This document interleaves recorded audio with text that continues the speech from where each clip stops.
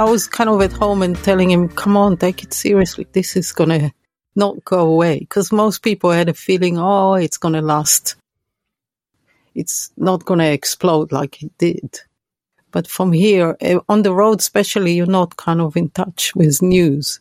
So I was kind of telling him, you should come home. And I think it took them, they were kind of on the road and things started to get cancelled as they were driving and they ran out of roads, basically. I'm trying to kind of put myself in that place of, I mean, I guess it would have probably been maybe March 2020 of where we were and how seriously we were taking it. And I guess you really got the first wave before we did, you know. Yeah, it suddenly felt very serious. It suddenly felt serious. And I have an overactive imagination and tend to have anxiety and paranoia a bit. So I sort of imagined what could be, what ended up being reality, which is, it's not going to go away. I even remember being with a friend and say, our lives changed probably forever now. And that was before Wire came back home. So I'm a fairly anxious person as well. And I feel like 80% of the time that is a bad quality. But, you know, every once in a while, a little extra paranoia, you end up getting it right. Totally agree. I mean, yeah, definitely. I don't know if I had a choice to take my anxiety away. So if I would choose it, because it is useful in some cases. They do have some pills for that now, so you do have the option, but you can turn it on and off. Not exactly. You can tamp it down a little bit, but you know, this is something that I think about quite a bit as well, you know, when it comes to anxiety or depression. And obviously a lot of people have been dealing with, you know, I've certainly dealt with some depression over the last 2 years is medication and, you know, and how much that sort of changes this thing that's fundamentally you. And does it have a price, taking something that kind of makes it better, but maybe it takes away other things? I don't know. How have the two of you been faring for these past 2 years? So, I mean, as soon as Colin came back from the States and suddenly there was like one big lockdown, it felt amazing. It was kind of around May, everything stopped. And in some ways, I like the intensity of having to, almost like a survival instinct on one hand, and complete calm in terms of noise and what's going on around you. So the weather was beautiful. We live somewhere very nice, so we could walk 10 minutes. We are like almost countryside. So the quality was amazing. I quite liked it, I must say. Although I was very paranoid and nobody knew how careful you should be and what way you can catch it, if you know what I mean. Now we know much more about it. So, but I quite like that mixture of survival, having to survive. So it's very basic. You have to do very little. Shopping was like, wow, we did the shopping. You know, those little things that seem so long ago. And then you get reality and things become unequal. So I like the way the world was equal. We were all in the same boat, if you know what I mean.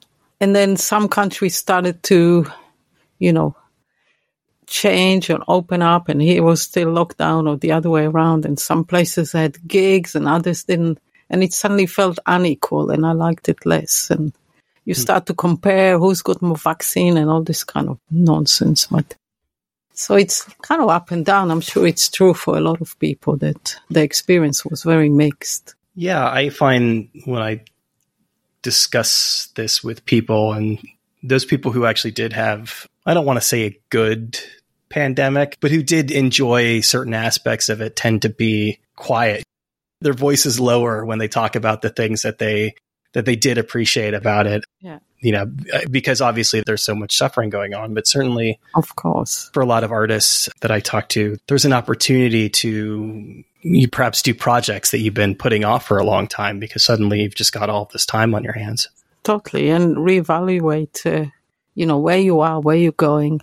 I mean, I had some difficulties because my mom was in a hospital and passed away and I couldn't go. And that was very hard. The mixture of guilt and just wanting to be there. But yeah, in terms of being together with Colin and being able to do stuff and just slowing down and accepting this is how it is now. It's quite good. Did you find that it was a fruitful period for you creatively? Definitely. I mean, we started a radio show, which was something, I wasn't sure I want to do because I don't feel totally comfortable talking sort of on the radio. I don't like formality. But we discovered an amazing effect of how much amazing music is out there and how we are music fans and how listening to other people's music and loving it affects you as a musician and your creativity. And because when you make music for years and years, you lose touch with other people's music. And that's great. And it's been 100 shows. Today, there was broadcast of the 101 show. So we didn't expect to go on so long, but we enjoyed so much. We just kept going. And that happened by chance. We bumped into someone in the street that we know, and he's got the radio station, or he runs it, or he's behind it. And kind of from there, it just happened. And we had the space to do it. So, yeah, because it takes a long time to put it together, because we take it quite seriously. It's interesting to hear you say that there's a way in which, through being a musician, that you tend to lose track of other people's music. I guess that sort of runs counter to what I would expect, in that I think most people, as they get older, tend to lose track of or not be as invested in new music. But if you're a musician, there's, you are out there and you are interacting with other bands. Yeah, I mean, it's harder nowadays anyway for people to know what's there and what's good. So we feel like we are a filter for some people. We filter the good stuff, hopefully. And yeah, it's amazing how much good music is out there, but you have to really look, and there's a lot of not very good music. So you kind of listen and you become very quick at choosing and knowing what's good and where to look. And it's kind of exciting. I mean, I'm a collector, and I'm obsessive, so I tend to kind of get into a role of looking and finding, and that's really fun, actually. So you were pretty actively seeking out new music prior to having a radio show. This is just sort of a good outlet for it. Yes and no, but if you don't kind of really look for it like we do now, you kind of hear what's the radio station you listen to, or the music magazine. The problem is that most of them just go for the obvious, and the more I do it, or we do it, the more we see how shallow some of it is, and some music doesn't get exposed. So you have to look and find like almost little treasures, and so it's kind of fascinating. So before, we were aware of music quite a lot, but now much, much more, and more different styles, which I didn't even know I appreciated before. So yeah, it's amazing. Yeah, I read a statistic recently, I think from Spotify, that something like 80% of streams on the service are more than, I think, 2 years old. That most people are listening to a lot of these kind of legacy catalogs. Yeah. I mean, I wonder how much of that is just people looking for something comfortable and familiar. Yeah, I don't know how it works. I mean, what is taste and I don't know. But I think even younger people, I mean, they seem to sort of go for obvious, some of them. You either go for completely new. I don't even know how it works. It's kind of fascinating. It's a mixture. It's a bit sad that, people become comfortable with what's kind of offered, rather than you have to be passionate, I guess. And most people like music in a general kind of way. I think that's right. And I think there's a way in which music has kind of taken on this ambient quality that maybe it didn't really have before, where we're constantly surrounded by it every time we go into a store or a coffee shop, where it's almost like background sort of thing. Yeah. Yeah. Where maybe it's not special the way it used to be. Well, that's for sure. But I don't want to sound like an old person, like, in my days, when I bought an album, it was like, wow, I listened to it again and again. And now it's like, but my attention span is very short now, because you're exposed to so much stuff. But because of the radio show, suddenly there's a reason. And if you really care, because you're playing it to people, you make sure you find stuff and you find good stuff. So it changed the way we listen to music, which is great. My old man rant is going out and spending however much it was. Even in like the 90s, it was $17 to buy a CD. You're going to be invested in that product in a way that you won't necessarily be if it just pops up on a Spotify playlist for you. Yeah, I mean, people are used to get things for free now, music. Yeah, it makes it sort of more disposable, I guess.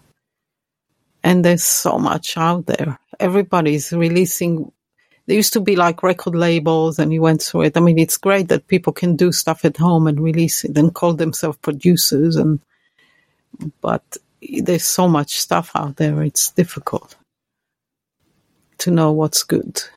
In the process of combing through this music and curating it for other people, you said you were surprised by some of the music and some of the genres. What jumps out at you as being something you wouldn't have thought you would have liked in previous years? I mean, I'm not going to go into names now because there's so much. I mean, every radio show is like almost 30 tracks, and we try and find new stuff all the time, so it's almost impossible. But I discovered that the only way or the best way is to be instinctive, and it doesn't matter what genre it is. It's use your instinct, whether you like it or not, and whether it's going to work within our radio show, and that's how we choose it.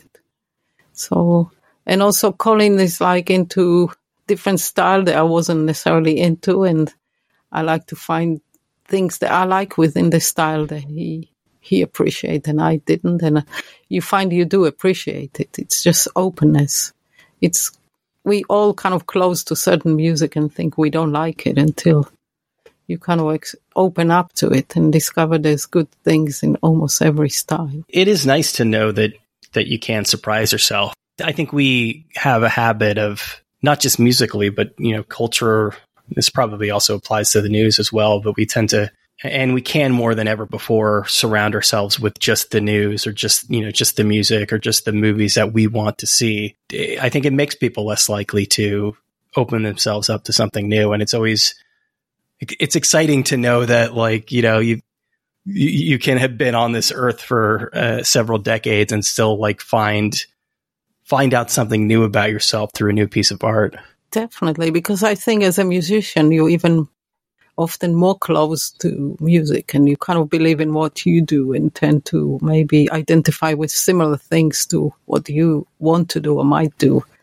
And I think it's really important for a creative person, to expose themselves to much more styles and that way develop as a musician. Doesn't matter how long you've been going, you can still develop your style, your sound. Also, sound is really important to us. So we record our radio show in a studio, so it's a good kind of setup with good speakers, and we get so excited. And it affects how we want to put things together and make them sound, because we are influenced by the music we love. And it's important to be influenced by other people, for sure. It sounds like, to a certain extent, this was really a pandemic project for you, but is this something that you think you're going to continue to do indefinitely? Well, we still going on with it, definitely. But there is a bit of a struggle when we kind of travel or we have other things. So we try and record sort of in advance, and because it's kind of important to us. But I can see it might be a struggle if we're really busy, because we take it seriously. So we don't have to do it. We do it totally how we want, it has to be really good, and we don't want it to drop in quality. So we'll see. But I know people appreciate we get feedback. We don't know how many people listen. It's impossible. But when we do get feedback, it's really nice feeling that people follow us every week and we give something. Because as a musician, you used to give by doing music, but you can also do it this way, which I never imagined. But it is a way of being creative and giving something to people. Do you feel like that's a quality that is pervasive through most of what you do? That if you're going to work on something, if you're going to create a piece of music or anything else that you put out into the world, that you're really going to make sure that you put your entire self into it? Definitely. That's why it's quite hard, because the music business is tough and very shallow, I would say. So, it's kind of personal. Whatever I do, I feel it's very personal, and I do believe in it. And you sometimes feel like there's not much feedback out there. But if you believe in it, you just do it anyway.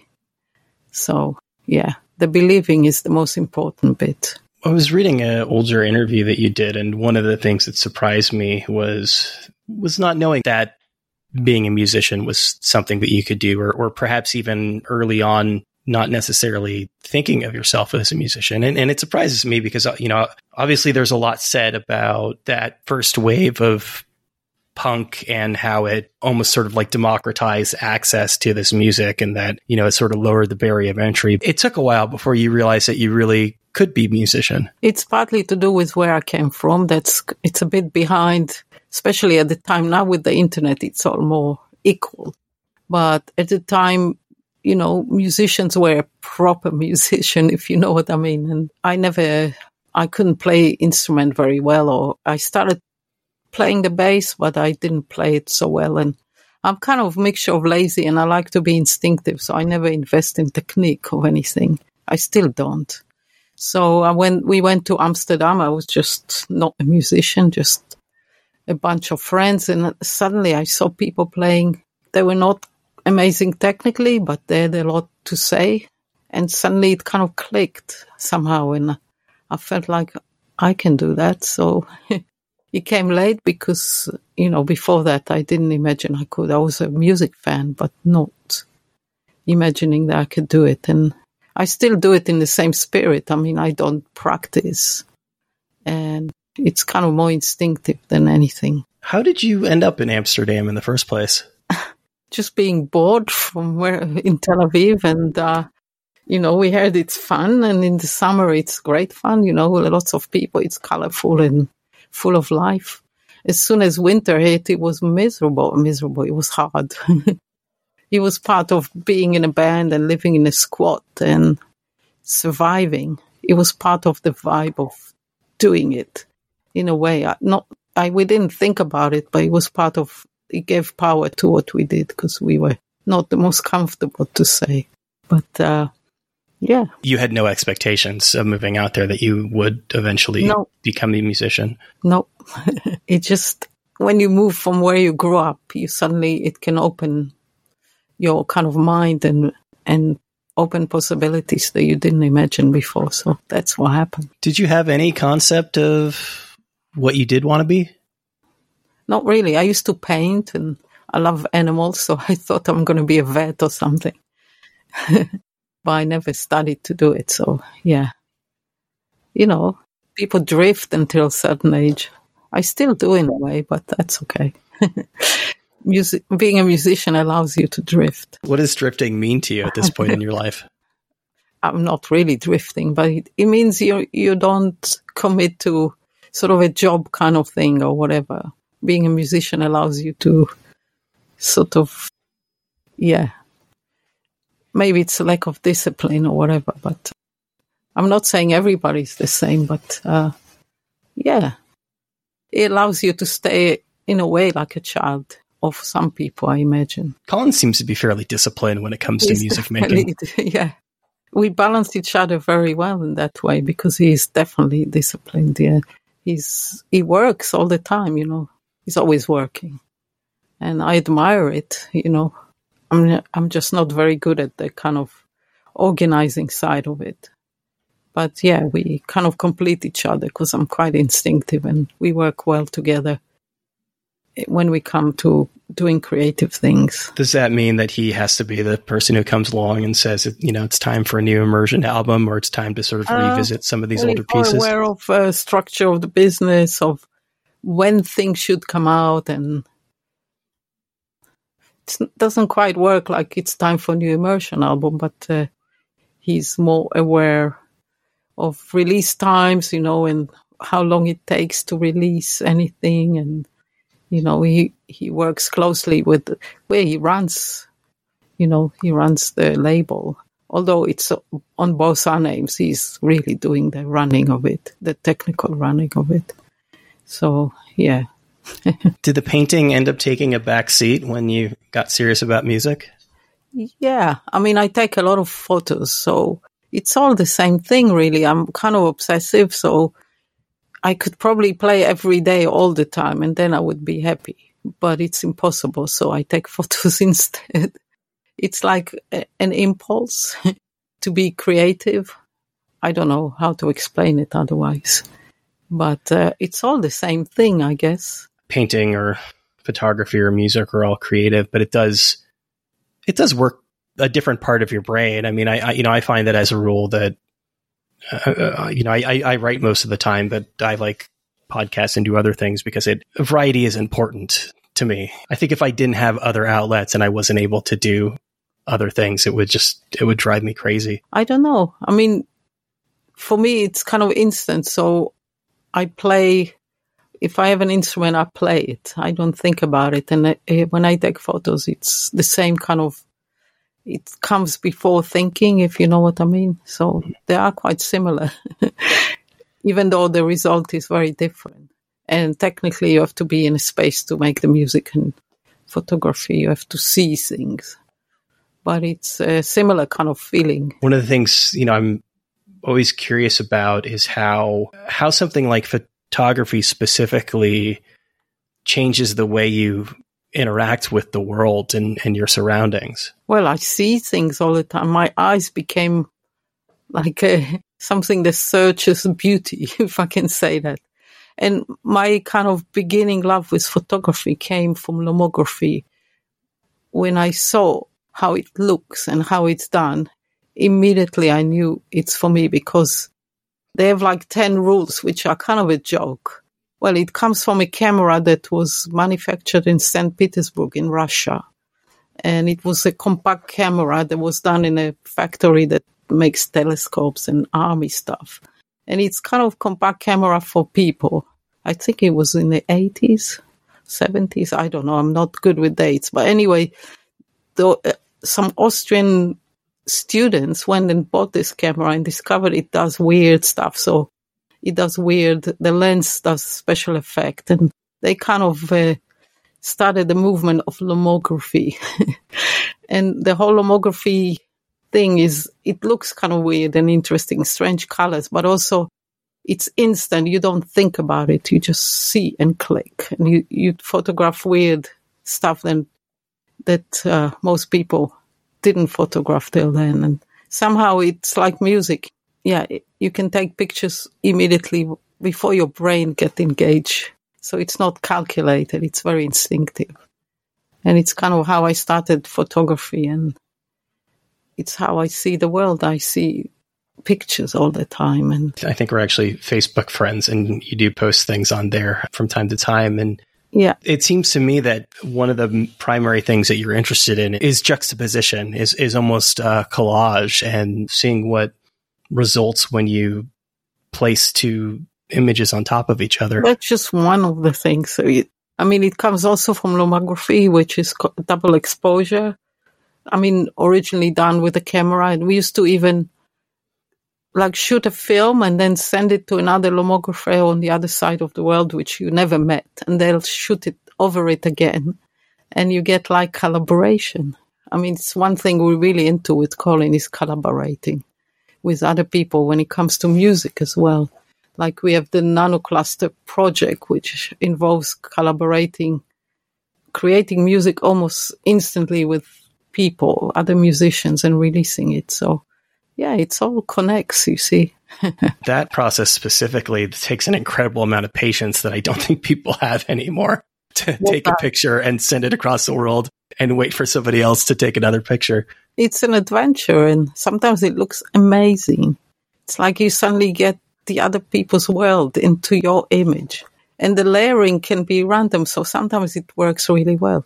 You have to be set the camera, underexpose it. So when they shoot over it again, it exposes it again. So if you don't underexpose the original, it's overexposed, you see. That's so technical. I hate technical stuff, but I learned the minimum to know what to do. And some of the swaps, what we used to call it, swap film, were amazing. Yeah. And you do it for no purpose at all. I mean, commercially or any other reason. You do it because you love doing it, which is still the attitude we have for, making music or anything. I do think that there is a way that you lose something when you really do start to do something first as living and then as a job. As two professional musicians, how are you able to balance that? It's hard because I do see people that I know and I know their music and I see how it's very calculated and you hear it in the music. It kind of loses the magic because the magic comes from, not thinking about it or being calculated. Yeah, it's hard. I mean, we're fortunate because Colin with Wire and me with Minimal, so there is some income from that and we can be more free maybe doing things that we believe in and not calculated, if you know what I mean. How much of your day-to-day life, especially during the pandemic, has been spent playing music? It's hard to say. I mean, we have a setup at home, so it's all mixed, so, not enough, I would say. Because I can just play, and that's what makes me happy. So, and Colin is more practical, so he likes to sort of, you can't just fill endless. I mean, I remember with Minimal Compact, my band, and we used to entertain ourselves playing music for no purpose but to play music. And we used to record stuff that was pretty good, and we record over the same tape again because we ran out of space. So, because it was done for pleasure, and I still have the same attitude, which is not very practical, but yeah, sometimes when we have a record we work on, it's every day, and sometimes, Colin works on some Wire stuff. I like the idea of recording over something on tape, and I think it's one of those concepts that, obviously isn't familiar to people who really grew up in the digital age, but there's a scarcity there. And I think that relates back to what we were talking about before, about the value. Yeah. And it also relates back to photography. Being a photographer changes when you've got a film camera or you've just got an iPhone on you. I know. It kind of corrupted me, the iPhone, because I used to shoot a film and then develop it. Now it's hard to get the good film, and also the development is expensive, and I can take pictures on my phone and they look as good in some ways, not quite the same. So it kind of, I still use my camera, but everything is too easy, if you know what I mean. Mm-hmm. And there's advantage to it, but also you pay some price, I guess. So, yeah, but recording over, it's almost like you create something amazing, but you give it up. You did it for the moment, which is kind of special. Crazy, but special. Was there a turning point for Minimal Compact when it felt like suddenly this was something that everybody in the band really was taking seriously? I think we took it seriously from the beginning. Seriously, in terms of, really, this is the thing that we're going to do. This is more than just friends kind of jamming around. Like, this is our band. Well, as soon as we had a record label, Crump Disc, interested in the release of our first record, which was early on, we actually send them like something we messed around at home, and they decided they want to make a record. From that moment, we took it totally seriously and started being a band, even though I couldn't play and not everybody in the band were proper musicians. But I think in a way, when you start to get success, that's when it's kind of corrupting a bit and gets in the way. Yeah, we didn't have easy life. We lived in squats in Amsterdam. Wasn't easy, but the music was the important thing. And then when you start to succeed, I don't know, it start to pull it apart, and people start to think I want to do this or that, and it's all about me. I think, happens to every band that succeeds, or almost every band, I imagine. Is that ultimately what happened to Minimal Compacts? Yeah. Well, I met Colin, so it kind of like, suddenly I was with another musician, but it shouldn't get in the way, really, but it did. I mean, we started as a small core of 3 people, and it kind of, when you start to have partners and you start to be successful, so every element pulls it apart somehow. You can't be the same. You start in an almost pure kind of way, and it's inevitable that it will somehow get, I don't know what the word, corrupted, not really, but I mean, some people are grown-ups and they know how to continue in a different way. And lots of bands do because they're successful and they want to, it's their main income, but it's never the same, is it? From what I understand, the band actually ended up finding a lot of success in Israel as well. Is that right? Yeah, in a strange way, after we split up. So we started sort of every now and then doing a reunion there, and more people came. I mean, 2 of the musicians who are local there became very successful as solo artists. But I think the audience we get as Minimal is different to theirs, but I'm sure it adds up to the volume of the audience. But it kind of grew and grew in a strange way. So every time we do a reunion, it's kind of hysterical. We sell out. We start with 2 or 3 gigs. They sell out within days without advertising. And then they keep adding more gigs. So yeah, it's kind of crazy, very intense. It's weird because I'm not used to that kind of size of audience anymore. So when we do it, it's kind of quite emotional and overwhelming. But yeah, great. It sounds like part of maybe the disconnect early on is, especially since you started creating this music in a different country as part of a different culture, that maybe in the earliest days, Israel just didn't really know what to do with you. Exactly. And, they were a bit behind in terms of what's in, and it was very local. I mean, it still is a bit local, to be honest. I mean, they're exposed to a lot of stuff, but the people who are successful there, they kind of, to me, it's a bit local for not everybody, but yeah. So it did come in a delay, and we kind of sang in English. We never aimed at the Israeli market. It wasn't even consideration. We were in Amsterdam. We saw all the cool bands that were happening, and that was our influence, and that's where we felt we belong. How did the initial decision to reunite and play again after all those years come together? I think Sami, when it was like certain birthday, he said, I want to do a gig for my birthday. And it started as a tradition. So when sometimes around people's birthday, we did so every couple of years, but yeah, we forget the birthdays now. We do it when it feels right. But it's not easy. I mean, we were supposed to have something in Europe, like a tour in Europe, and the pandemic hit and it got cancelled, and then things get in the way and people are busy.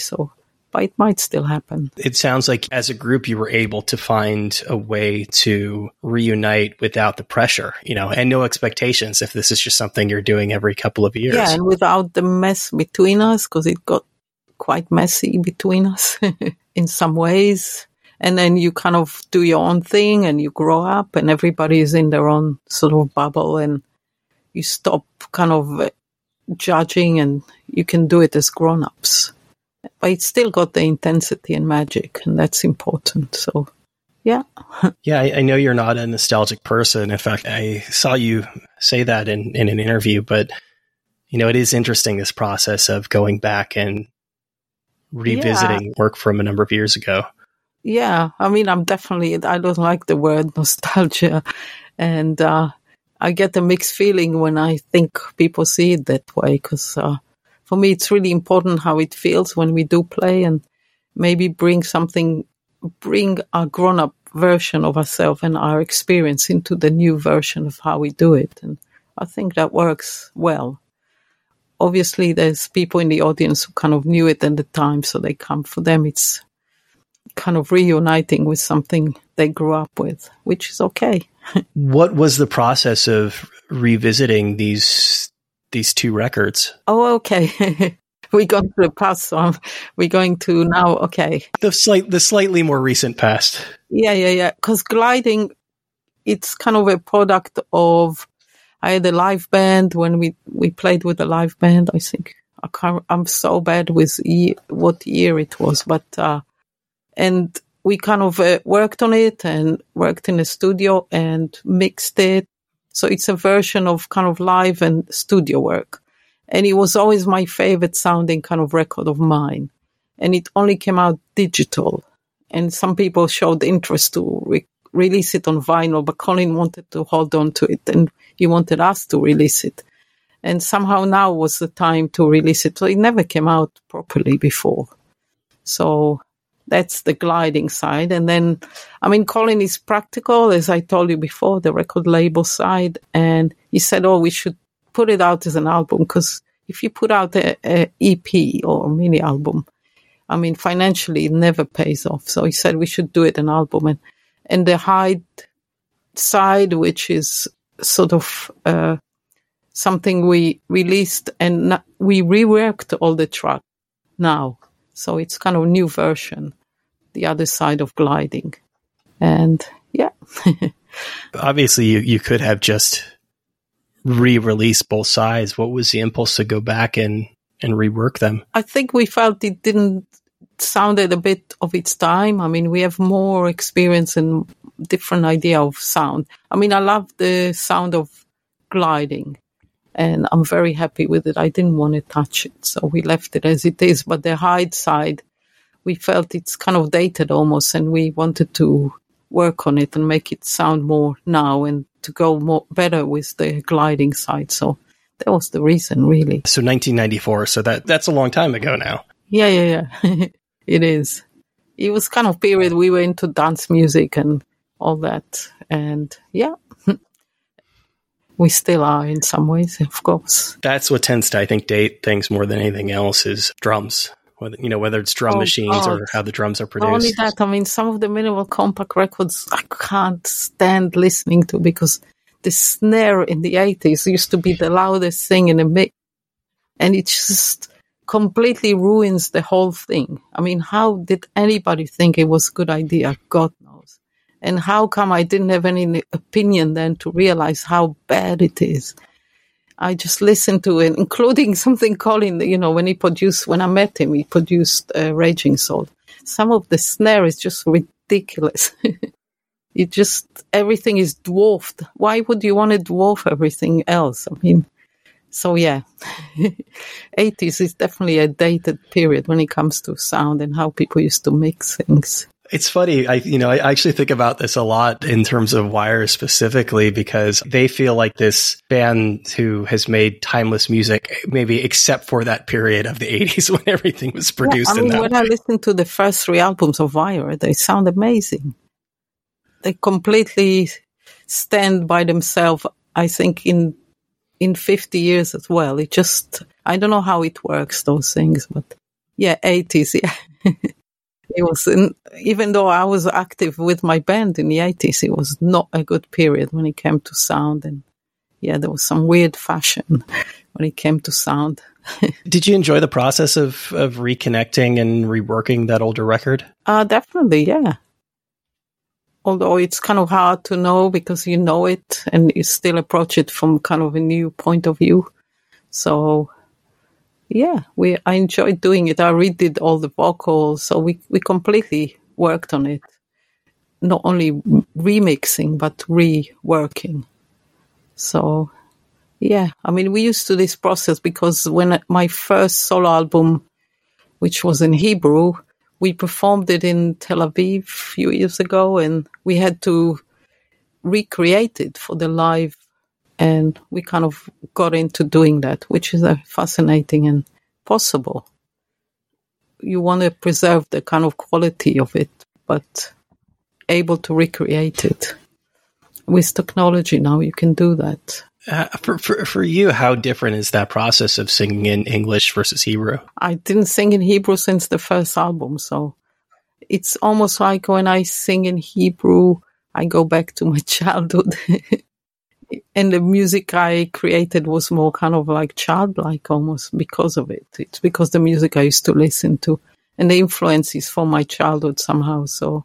Yeah, strange. I grew up going to temple, and it really reminds me of that because we had a cantor, and and there is something very, very musical about going to services. Right. I never liked that style of singing. Yeah, it's very far from Hebrew and Hebrew music in some ways. But yeah, I think some of the words are quite naive as well because of kind of where I come from. But I mean, there's new music coming from Israel that's kind of more new generation that's more individualistic and does interesting things. Through the radio show, I discovered that. But yeah. What does naive mean in this context? Naive, like childlike, simple when it comes to the words in Hebrew. I'm not used to, I'm speaking English for years now. And when I go there, of course, I speak Hebrew, but I'm not used to when you have to express yourself in a more sophisticated way. I'm not used to that. So I tend to write more simple, which is fine by me. Actually, I write the same in English. More, not trying to be clever, but more simple. So you've continued producing music with Minimal Compact over the years? No, we recorded last time together, I don't know, quite a long time ago.